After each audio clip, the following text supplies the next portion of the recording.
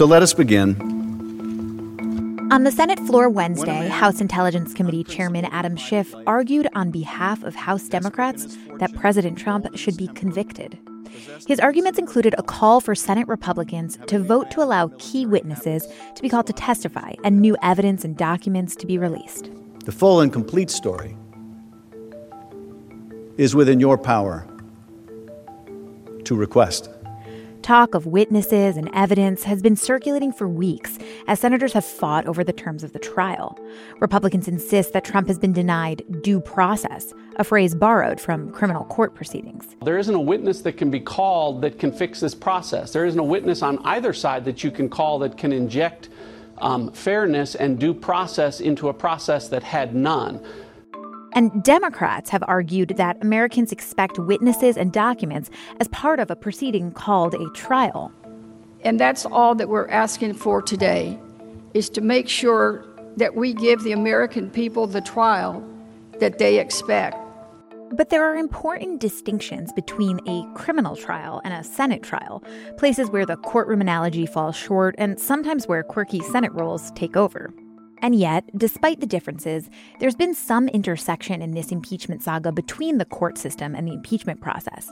Last year's House inquiry led to a bunch of subpoenas for testimony and documents from people close to the White House. Former White House counsel Don McGahn has defied Congress by skipping a major congressional hearing. Subpoenas that found their way to court and remain entangled in court battles. That leaves Trump fighting impeachment-related battles in two arenas. One, the court system, and two, the Senate. And his respective lawyers in each of those arenas are taking different and often conflicting approaches to those battles. Those contradictions could undermine Trump in the courts, and the outcome of these cases could have real significance for the future of presidential power. This is Can He Do That?, a podcast that explores the powers and limitations of the American presidency and what happens when branches of government collide. I'm Allison Michaels. To unpack all of this, I needed a legal affairs correspondent. I turned to the Post's Ann Marimo. So throughout the entire impeachment process, there have been concerns raised across the aisle about the legitimacy of the process, what exactly a Senate trial should look like, and how closely that should mirror a criminal trial. Many members of Congress talk about wanting evidence. A trial without all the relevant evidence is not a fair trial. Witnesses. So the debate over whether or not to have witnesses continues to rage. Things that we are familiar with from criminal trials. So before we get into the details, let's answer this basic question. Is a Senate trial intended to or even supposed to match a criminal trial in how it's designed and how it works? Right. It's called a Senate trial, but the analogies are limited. As you know, it's a political process, so the constitutional rights that apply when someone is a criminal defendant in a courtroom are very different when it comes to questions about convicting the president and removing him from office. So when we make the comparison between a criminal trial and a Senate impeachment trial, the analogy, as we all know by now, is that the senators are the jurors. Yet a juror in a criminal trial who expresses bias would potentially face consequences. But in an impeachment trial, are there any such enforceable rules against expressing bias? No, again, it's a political process, and a lot of legal experts have joked that if any of these 100 senators were in the jury pool of prospective jurors in a criminal trial in a courtroom, they would immediately be struck and be not able to sit on the jury. You have 4 Democratic senators running against President Trump, running to be the person to replace him. And then you have some of the Republican senators who have close relationships with the president. You have Mitch McConnell, who's essentially the jury foreman, has already said there's 0 chance of conviction. I doubt it. I doubt it. There's 0 chance the president obviously would be removed from office, and I'm hoping we'll have no defections at all. A regular criminal trial, jurors are admonished not to even read the newspaper or go online and read the news. Here you have the senators, every time there's a break in the action, going out and becoming part of the news. Mm-hmm. And in a sense, the real jurors here, since we know what the outcome is likely to be, are the American voters. A lot of this is for the American people watching to decide what they think and how they'll vote in the upcoming election. So ultimately, the answer to the can he do that question might come down to the American people. For sure, in this case. Another piece that seems like a stark difference is this coordination that we've seen between senators and the White House. If our criminal justice system foresaw these conflicts and accounted for them in the rules and the laws, why wouldn't the Senate have done the same in establishing rules and precedent for the Senate impeachment trial? Because what's at stake is very different. In a criminal trial, it's about the defendant has constitutional rights, for instance, to a lawyer, against self-incrimination, because what's at stake for the criminal defendant is going to prison, possibly a death sentence, losing liberty and property. Here, again, it's a political process. The president could lose his job and his power, and that's important, but it's not meant to be the same process. We've talked about on this show how Chief Justice Roberts is serving in this judge-like capacity, but what unique kinds of challenges does he face in the Senate trial as the Chief Justice of the Supreme Court, a body that he deeply believes should be apolitical? That's right. He's an institutionalist, very cautious by nature, talks a lot about the importance of the court being independent and impartial. So the Senate process does give him some power. He can make rulings about evidence and witnesses, but he can also throw those questions out to the senators, and he's very unlikely to want to take sides or to be seen as political. So what you see is he's more of a presiding officer, making sure things run on time, but we don't expect that he will get involved in making substantive calls that could be seen as affecting the outcome one way or the other. What have we seen him do thus far that was maybe unexpected? Already he's played a more active role than Chief Justice Rehnquist did, presiding over Bill Clinton's impeachment trial in 1999.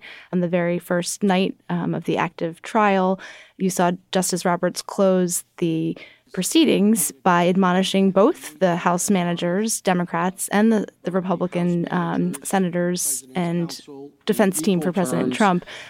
To remember that they are addressing the world's greatest deliberative body. One reason it has earned that title is because its members avoid speaking in a manner and using language that is not conducive to civil discourse. In the 1905 Swain trial, a senator objected when one of the managers used the word pettifogging, and the presiding officer said the word ought not to have been used. I don't think we need to aspire to that high a standard, but I do think those addressing the Senate should remember where they are. In some ways, Justice Roberts admonishing the Democrats and Republicans over decorum really highlights the way that the Senate proceedings have a different tone than a courtroom, and how the Senate has its own set of these rules and quirky rituals.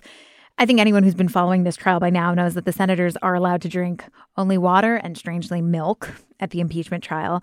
But there's also limited press access in the chamber. There's no electronics allowed. There's no food allowed. Do criminal trials have their own version of these quirky rituals?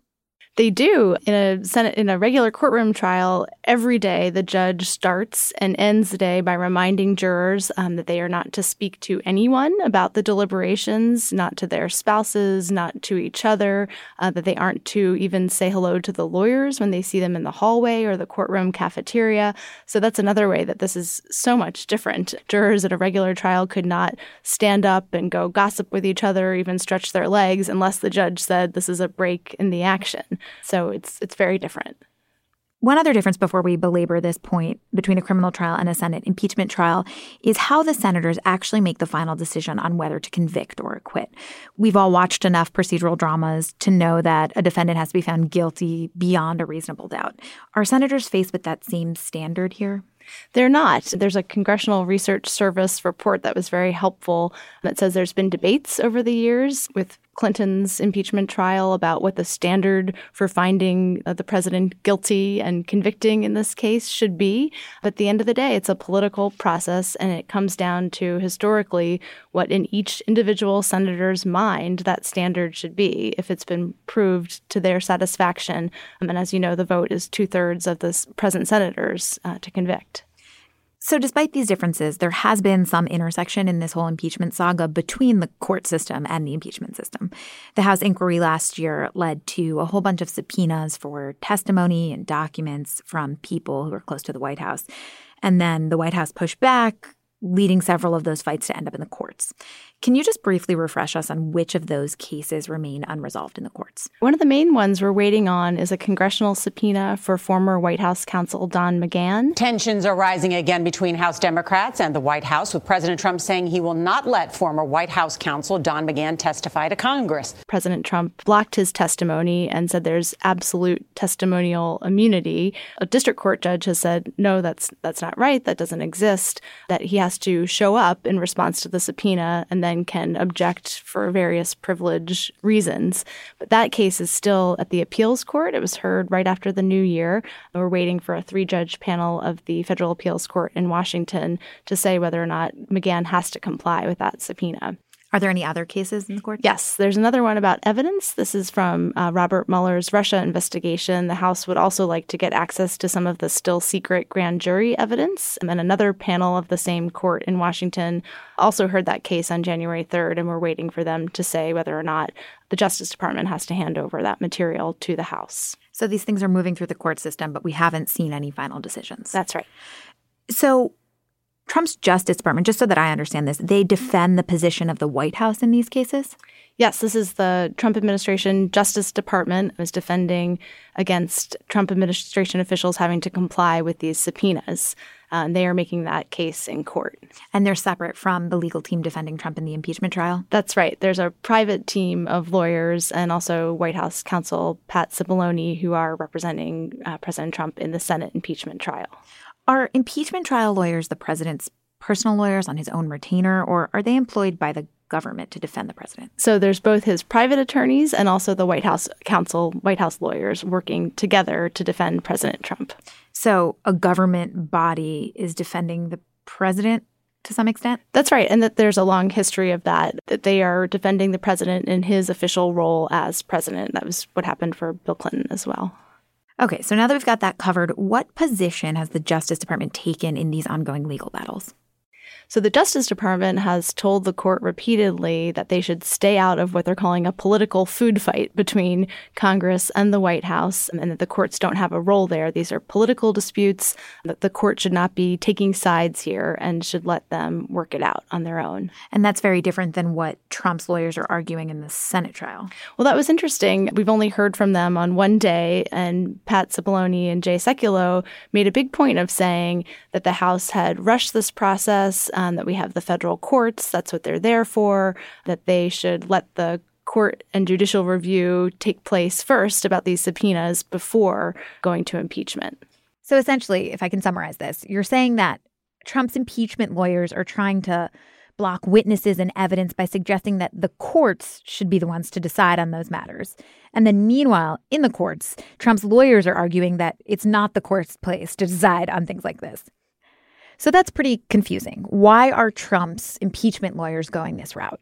Well, they're trying to block witnesses and new evidence from being admitted, but it potentially undercuts what the Justice Department lawyers have been saying in court, which is quite the opposite, that the courts have no role.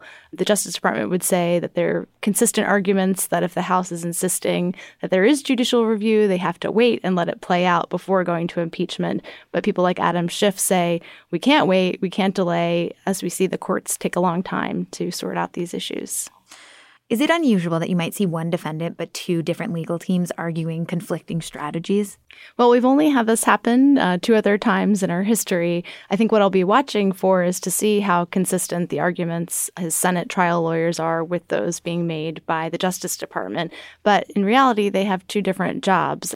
Trump's Senate defense team is part of a political process. They'll be talking about why this is unfair and that narrative. And the Justice Department lawyers are really arguing about a body of precedent and cases that have existed over time and trying to defend him from more of a legal position on the Constitution and these legal questions. So how much is it a problem then that these strategies from his lawyers contradict? Will it have consequences for the Senate trial or in the courtroom? Yeah, we don't know yet. It's possible that the appeals court could ask the lawyers for the House and from the Justice Department, how does this position that President Trump's Senate trial lawyers, how has the position they've taken affect what you've said in court? But we don't know yet. We haven't heard from them. What's the best possible outcome for Trump's various legal parties? That the issue is not resolved in court anytime soon.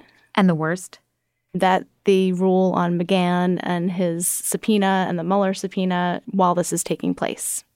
So that would come through in time to be part of the Senate trial. Well, even if it were appealed, it would be a headline and part of the conversation. And I'm sure that the House managers would bring that up on the floor, and that would become part of the conversation.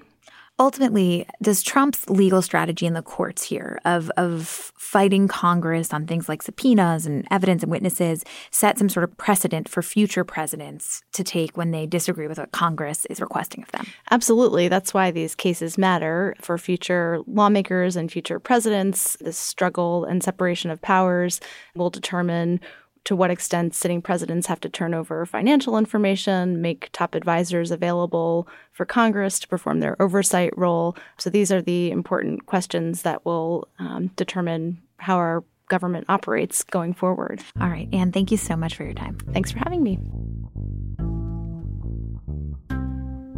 The Senate impeachment trial of President Trump continued Thursday, with the House managers delivering arguments focused on Trump's alleged abuse of power.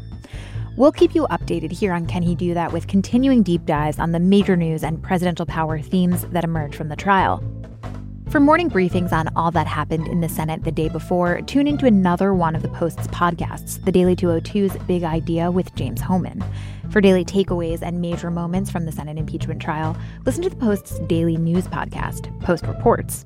Or, if you prefer it all in one place, subscribe to the Post's Impeachment Updates podcast feed, where you'll get the latest impeachment news from all three shows: Can He Do That, Post Reports, and The Daily 202's Big Idea. Subscribe wherever you listen to podcasts. Can He Do That is a team effort here at The Post. It's produced by the tenacious Carol Alderman with help from Ariel Plotnick, design help from Kat Rudell Brooks, logo art from Loren Boglio, and theme music by Ted Muldoon.